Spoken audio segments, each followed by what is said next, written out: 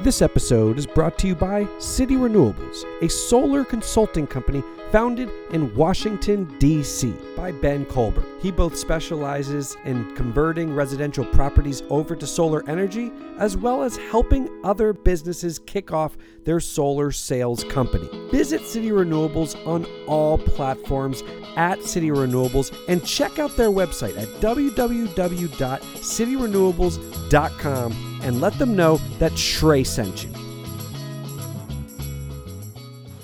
For more than 30 years, the science has been crystal clear. How dare you continue to look away and come here saying that you're doing enough when the politics and solutions needed are still nowhere in sight? You say you hear us and that you understand the urgency. But no matter how sad and angry I am, I do not want to believe that. Because if you really understood the situation and still kept on failing to act, then you would be evil, and that I refuse to believe.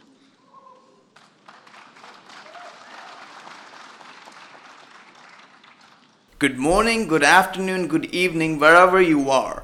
Welcome to the fourth episode of Temp Check with Shrey. This is your host Shreyansh, who also goes with Shrey in short, along with your co-host and producer Brian. Today we have a special guest. His name is Bruce Preville. He's from California, and Bruce has essentially been very instrumental in helping Santa Clara County in California declare a climate state of emergency. Now, as novel as it may sound to many of you, several counties and cities in California have already done it. You know, there are several reasons as to why they indulged into something like this. There are reasons into why, this has been happening in California. Then there are policies that are coming up with a climate state of emergency declaration. And then there are also limits. And Bruce has been someone who has thoroughly seen this entire spiel of how things went and what the limits are and what should be done. And he has pretty good insights. So I'll just jump off directly to Bruce, and I would invite him to introduce himself and really just play along and move the conversation forward. So Bruce, please. Great. Thank you for having me on this call. Little bit of background on myself. I'm an engineer, high-tech engineer, had a career in the computer business, in the wafer processing equipment business that makes the chips that computers run on. Also, I worked at Lockheed as an aerospace engineer. All of it very high-tech, doing projects to build things that had never been built before in the world.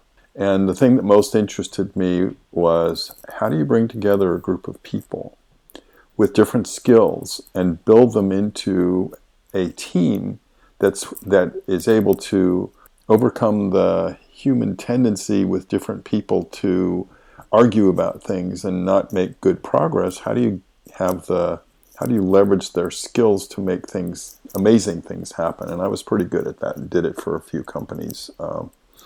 Company-wide projects, culture change projects in high-tech companies. And I say that kind of as background for myself, and in terms of where it brought me, I always have had a social consciousness and an interest in making the world a better place for everybody. And I remember when I was about 8 years old and I started to notice out the window of my apartment where I live with my family, how different people looked walking by on the streets and going in the store across the street, and they seemed really different from us. And I suddenly noticed it when I was about 8 years old and said to my dad, who are these people? They're so different from us. Who are they? Who are those people out there? And he said something that changed my life. He said, remember, son, we're all part of the same human family.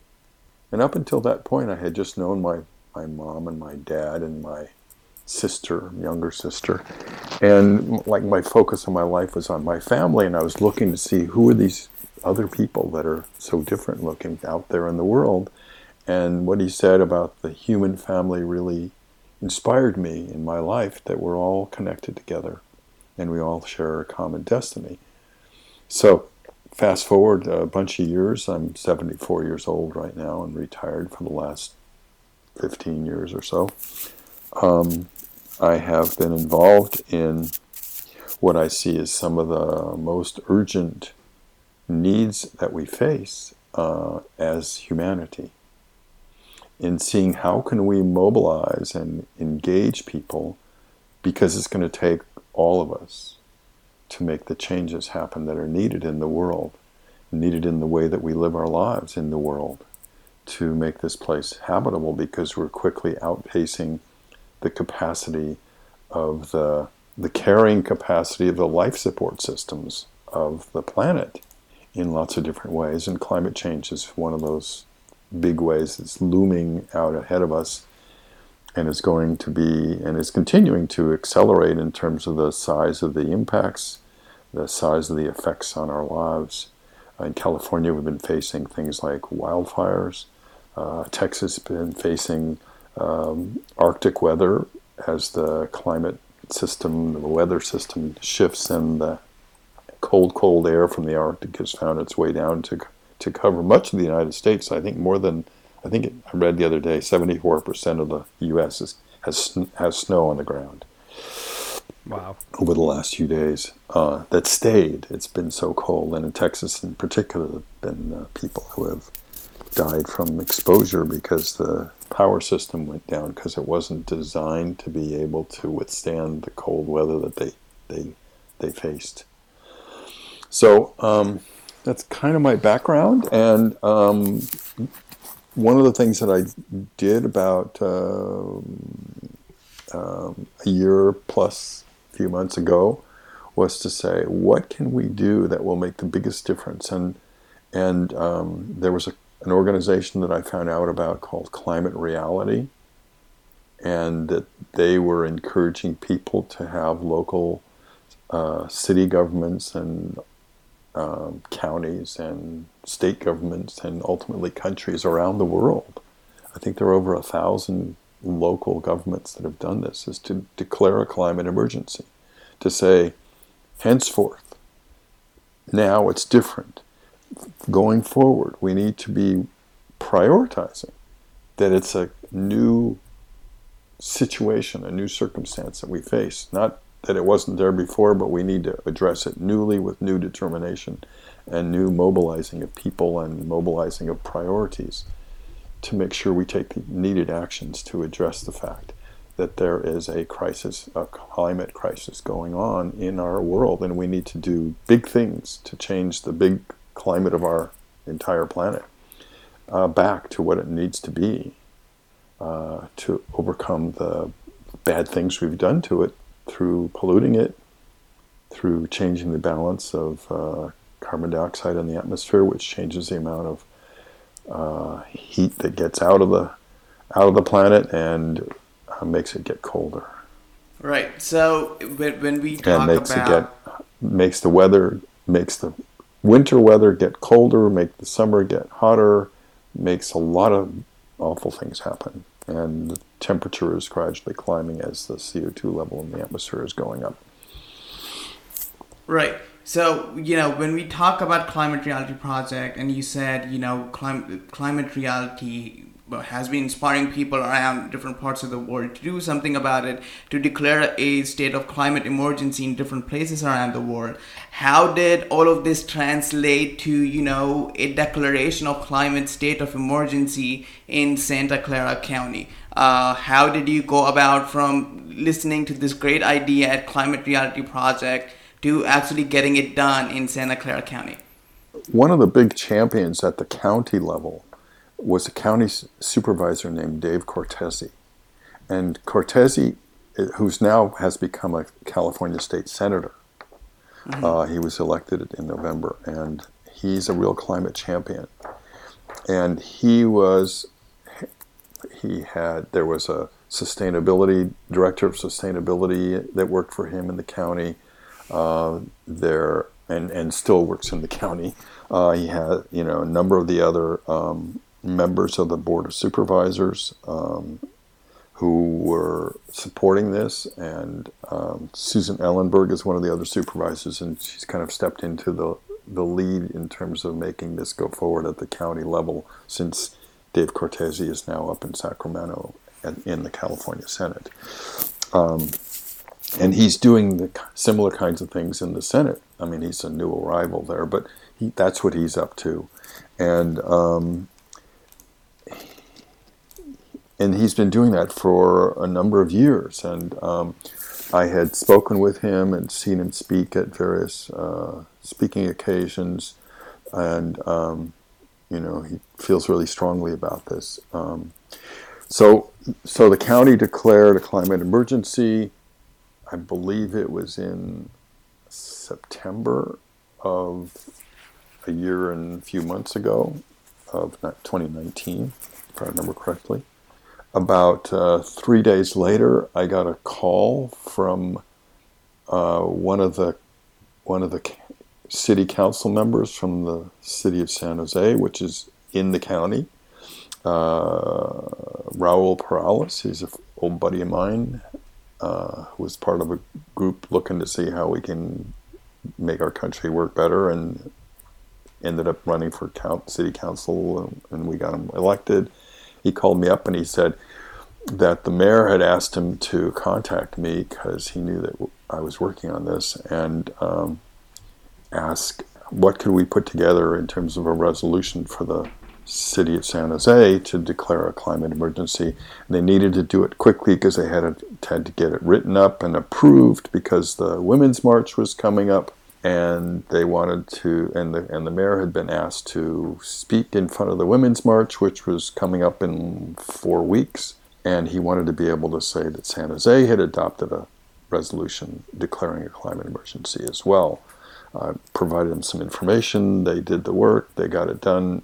He did the speech in front of the 18,000 women, however many there were, women and men both, at the Women's March, and announced that the city had adopted this resolution to declare a climate emergency. And then I started to meet with county supervisors and talk with Raul Perales, saying, okay, it's a new regime now. You've declared an emergency. What are the next steps? And they said, well, we're just going to double down on what we've been doing. And I said, that's not sufficient.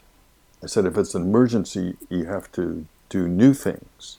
You have to do bigger things. You have to do things that you wouldn't have even felt you could do when it wasn't an emergency. But since it's an emergency, you're taking this on wholeheartedly because it's needed.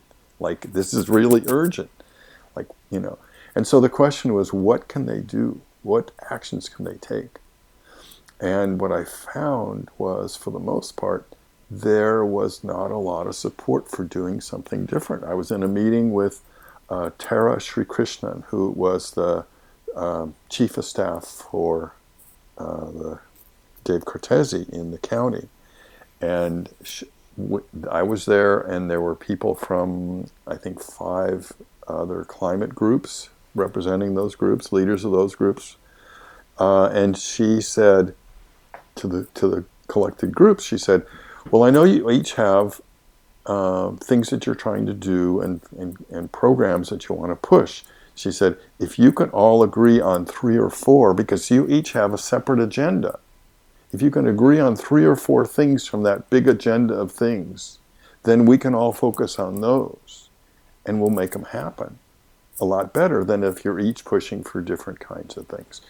And one of the things that I've found is that the many different groups, the Foundation for Climate Resolution, 350.org, the Silicon Valley Youth Climate Action, Mothers Out Front, the Sunrise Movement. These are some of the people who were some of the groups that were represented in that meeting. They all have their list of things, and they hold it really close and really dear to them, and have great reasons why that's important to work on, But when you talk with them about, well, I think we should find something that we all can agree upon, they don't want to let go of what they're working on. They want to work on their stuff, and there's this like walls between the different groups of who's working on what. And similarly, in the government, they want to work on the stuff that is going to get the most support from the voters, and they think that the voters are just going to vote for a few things, and if it's too bold, the voters won't like it. Or the conservatives will put up a big uproar about how it's not right or how it's something really bad, and then they'll get lots of yays and nays and arguing, and then it won't look good, and then they'll lose voters. And so it's very difficult to find the things and find the way of bringing people together as humanity to make things happen. Right. So the sense I'm getting here is the idea that, this declaration of a climate state of emergency was more symbolic than practical, because even if it was declared, not a lot of actions were coming out of it. And one of the things I think that you pointed out was the lack of consensus on what has to be done between different nonprofit organizations and, the bodies within the government. Like, neither nonprofits there was neither a consensus between different nonprofits, there was nor a consensus between different bodies of the government, and there was no consensus between the government and nonprofits at large either. And so it seems like, Santa Clara County declared a climate state of emergency, but it wasn't taking the county anywhere. Would you agree to that? I agree. They had a climate action plan that they were working on. They announced that they were going to revise the climate action plan. And in the course of about a year, the climate action plan was not revised. The person who was in charge of it was let go. The person who came in wouldn't say when it was going to get released to the public. It was very disappointing to see the lack of a plan of action. San Jose had a plan of action that I helped to get going. It was called Climate Smart San Jose. And the thing that it had a plan of action. It has some aspirational goals, like we aim in 15 years to be reducing our carbon, down to carbon zero in 15 years. But they didn't have any interim actions, any interim measurable goals to be held accountable in the next 2 years, or the next 5 years, or the next 8 years, or the next 12 years, leading up to the 15. So it was difficult, for lack of seeing any clear accountability with measurable outcomes, to see whether they were going to really do what's needed to get there. It's nice to talk about something that's 15 years off in the future and sound really good, but it's what's needed is a plan of action.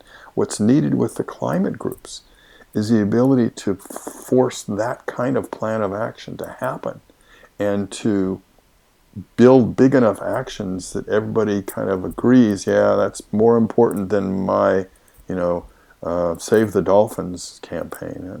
And it's not that I don't like dolphins, right. But when there's a group that's just focusing on that and they're talking about climate change, it may not be the biggest thing or the most important thing that's needed, but to mobilize the groups together, to build a consensus, to build a movement out of the disparate groups is very challenging. As time moves on, as the climate continues to get worse, as we get more and more evidence that there's something we need to respond to, what's happening along at the same time is that the people who feel like their livelihood or their business or their advantage or wealth is going to be jeopardized by changing directions, come up with a lot of uproar to try to keep things from being changed. So not only is there a difficulty of bringing people together to make things happen that they agree something needs to happen, but also the people who don't want to see things happen, they raise the uproar level and make it more difficult for things to happen. Congress is a case in point, right? Right. So has any of this changed? I mean, I'm just trying to think, but has any of this changed I don't know, ever since, there were a couple of fires last year close to San Francisco. There were photographs on the internet of the entire sky turning red. Have those events led to any sort of substantial change and led to any sort of consensus that we really need here for this thing to move forward? That's unfortunate, and I'm Brian, by the way. So happy to have you on the podcast, Bruce. One thing that you said just kind of resonated with me, because here in Washington D.C., we have a lofty goal to go completely renewable energy by 2032, and you hear that, and you get excited, or some people wonder how that can happen, and the government sets these goals. At this point, they thought we would be 50%, that 50% of the residential housing in DC would have solar panels on them by now, and we're at 2%. And so what you said kind of hit me, because I think that this kind of lofty expectations, these goals that we're setting, they sound good, and I think that kind of pushes people at bay to kind of assume that the government is going to take care of this issue, but I don't think we can rely on the government. We can't. Well, which government is that? Right. That's a good point.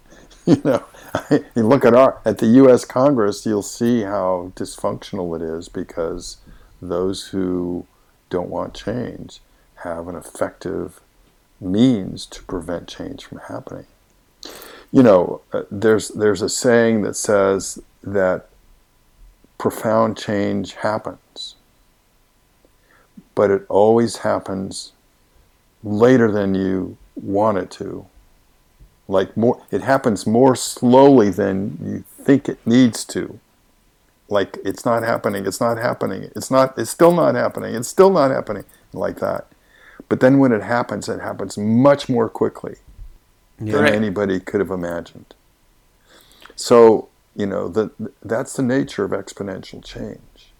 And, talking about exponential changes, and I remember you just mentioned this a lot of times, where goals were set 15 years down the line, but there were no intermittent goals.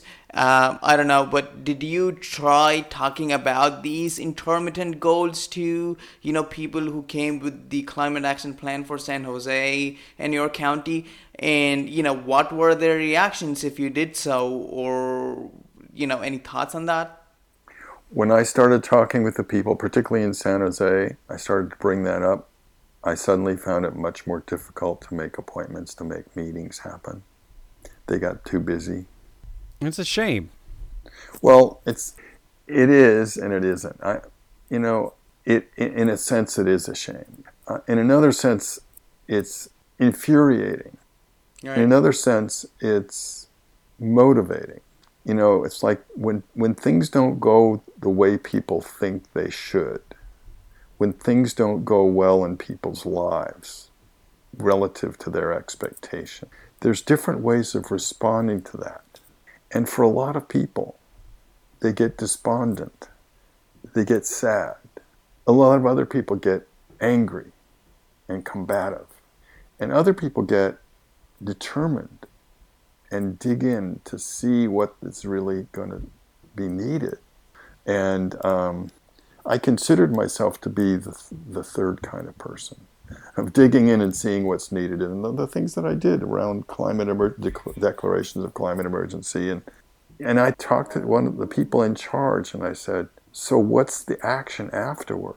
We've got these declarations of emergency. And they said, we're too busy getting more and more cities signed up to declare a climate emergency. We're going to look at what the actions are later. I said, we can't wait.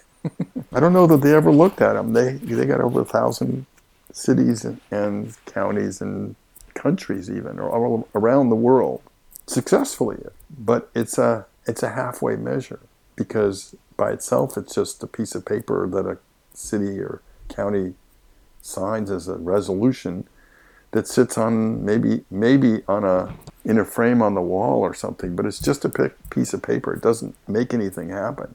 It's got to be people committing behind it to really make it real, to take the action.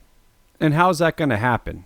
Like, is it, are you forcing the narrative yourself, or do you envision this? Do you envision the focus narrowing here, or what do you see after declaring a state of emergency?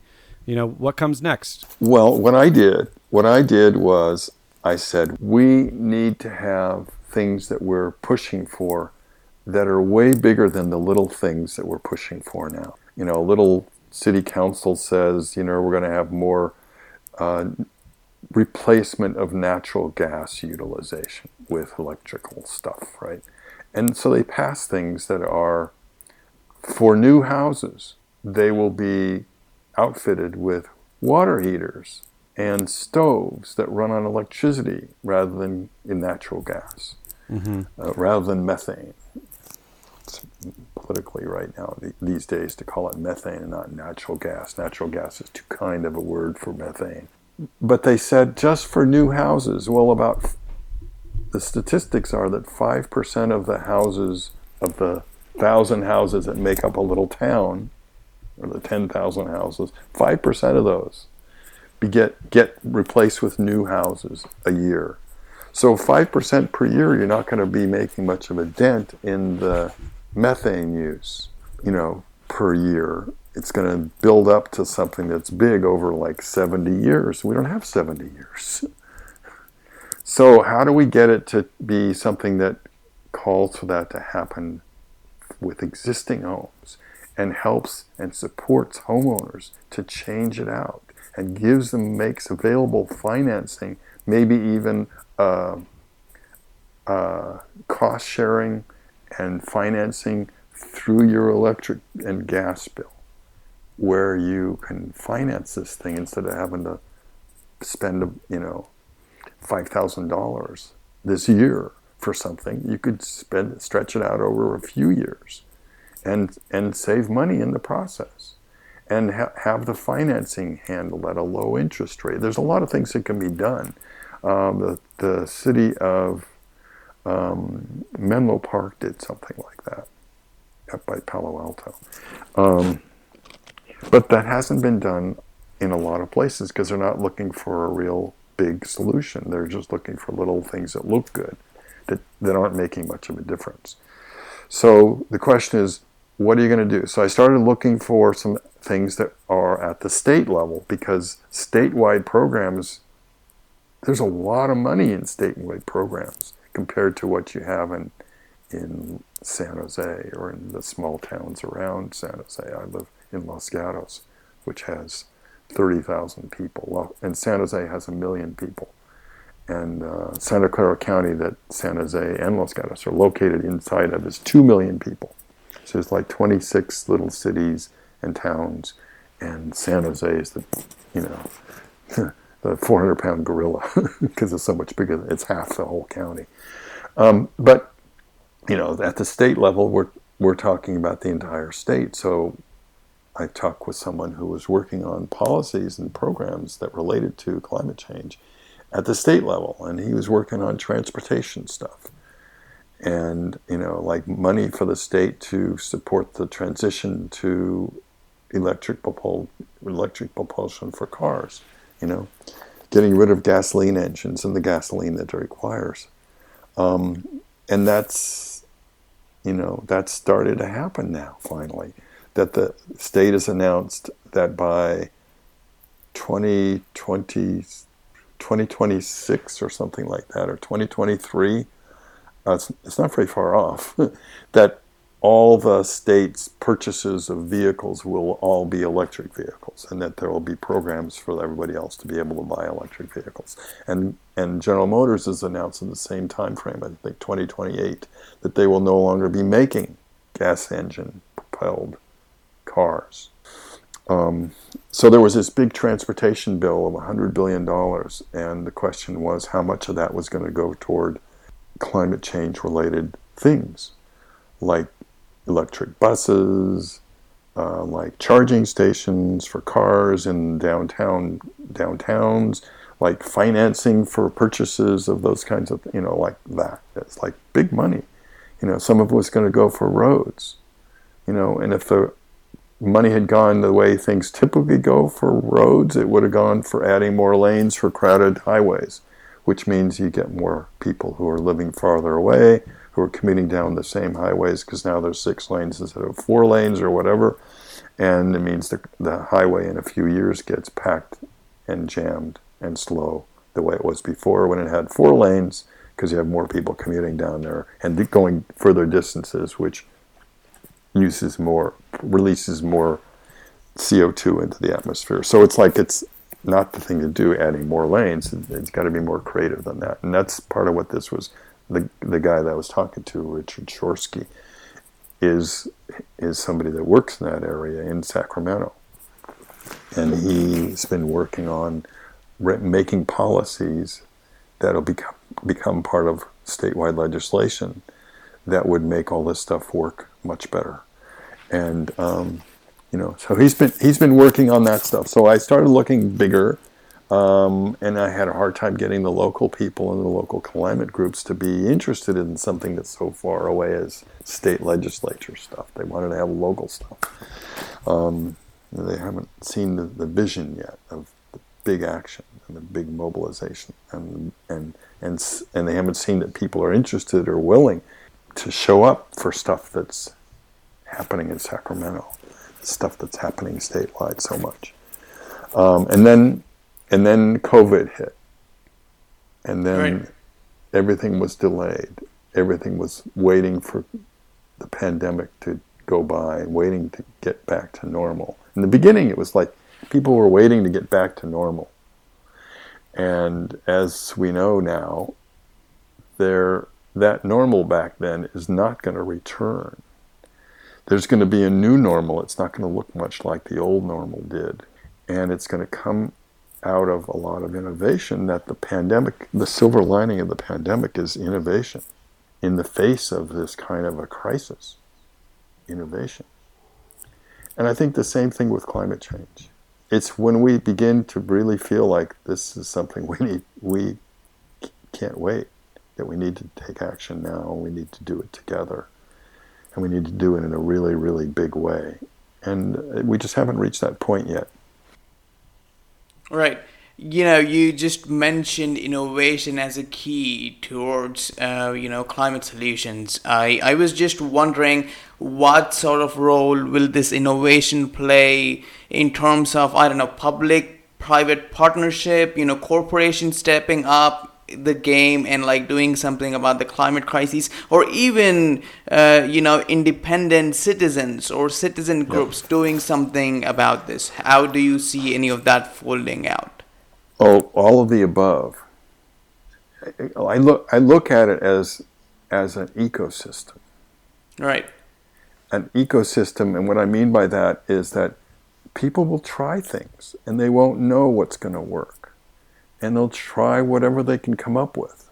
And they'll try obvious stuff first, and then more innovative, imaginative stuff later.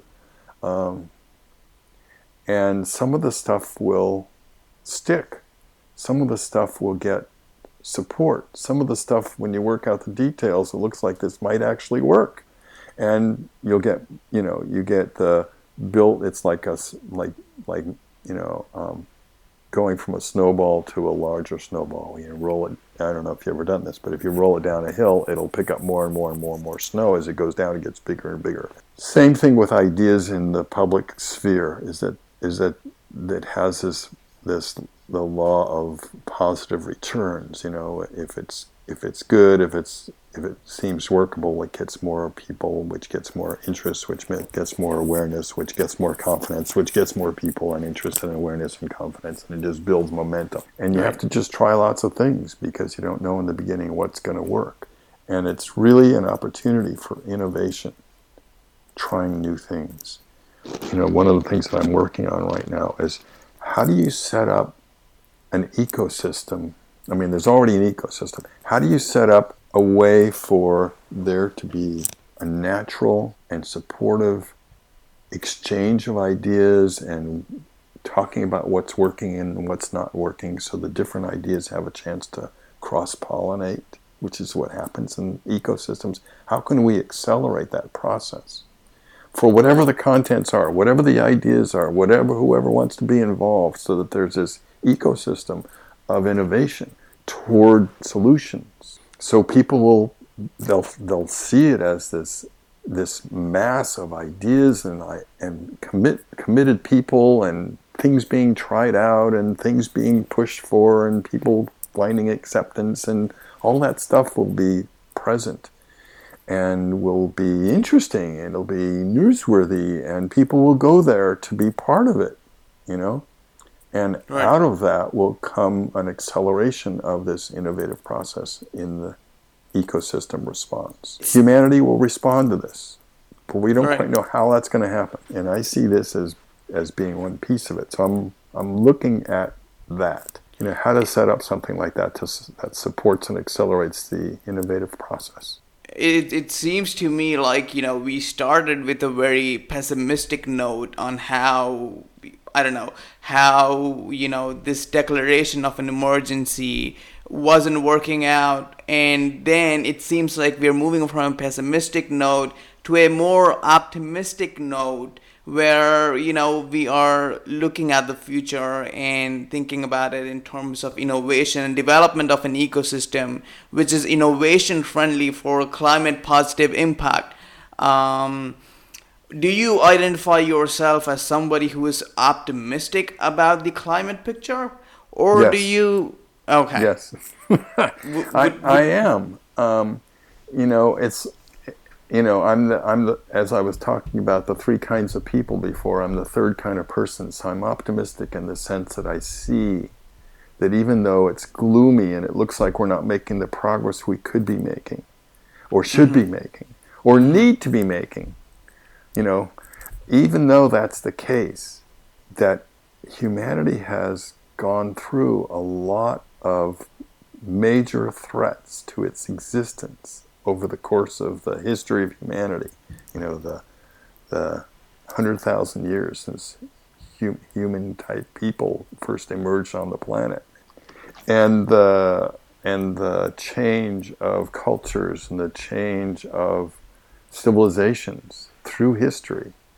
I mean, you might say, well, everything that they held near and dear has collapsed or has been completely changed to something different, and yet we persisted and we came through it, and we're still around to talk about it. And so I think we'll rise to the challenge. And I'm not trying to create an ecosystem. I'm trying to feed the ecosystem. There's already one here. We're part of it. We are it. Right. This is the ecosystem. Even this podcast. Right. I'm glad it is a part of it. Thank you. And I just want to say, Brian, thank you for making this happen and sponsoring it. Yeah, it's no problem at all. And in fact, Bruce, we'd like to have you on again, especially if if you find yourself achieving something and want to talk about it. We'd love to have you back on. We're learning though that 40 minutes is a long time to talk about climate change, so we do want to kind of cut it off now. But Shrey, do you have any lasting question for Bruce before we let him go? Not question essentially, but just a optimistic remark that maybe there is a solution at the very end of all of this. Maybe just like what Bruce said, ecosystems can be fed that come up with innovative technologies that somehow end up finding several solutions to this problem, and humanity just moves away from where it is right now to a place that's like more pleasant. So thanks for joining us, Bruce. Thank you very much. It just feels very optimistic to talk to you. Yeah, and I don't know, Bruce, that we've had you're now our fourth guest on Temperature Check with Shrey, and I can't say that every one of the guests has had the same optimism. The pilot that we had on our first episode, Jim Bishop, he said like we'd have to take measures like not running our AC, like everyone committing to not using your AC. And obviously it's going to be hard to convince people in the South, and even us, my wife would divorce me before I'm not putting on the AC in the summer. So, I'm glad to hear optimism, but I can't say that all of our guests have shared that same feeling. Well, I agree with you, and the pessimism or the skepticism is, I think, a natural response to the conditions. But and the only thing that's going to get us through is tremendous innovation, because it's going to take something really new, both in the technical realm, to understand what we do need to do, and it's probably not going to involve getting rid of our air conditioners, but it may be involving creating new sources of energy that don't release methane into the atmosphere, and can make clean energy, clean, free energy that can power much of what the Earth is being powered with, or what the power needs of the Earth are, without destroying our ecosystem. The thing I keep holding on to is the idea of innovation in the face of calamity. Wow. And I think we're going to leave it at that, Bruce. Yep. Thanks again for coming on coming on Temperature Check with Shrey. Follow us on everything at City Renewables. Visit our website at cityrenewables.com and keep tuning in for Shrey's show. We're just getting started, and we're excited to see where this goes. Again, Bruce, thanks so much for joining the show. Thank you, Bruce. Thanks, Shay. Freaking out on the interstate, rolling down the windows, baby, I can't hear a thing you say. I'm walking back to my favorite place, and I can feel them staring at me. Baby, do you think I'm doing something wrong? And you got a lot on your mind, and your heart, it looks just like mine. There's no use in wasting your time anymore. I'm sorry I haven't been myself. Something's got me down. What it is I cannot tell. I won't be satisfied with anything I've earned. Fear is just a part of love, and one thing I found is love is what you deserve.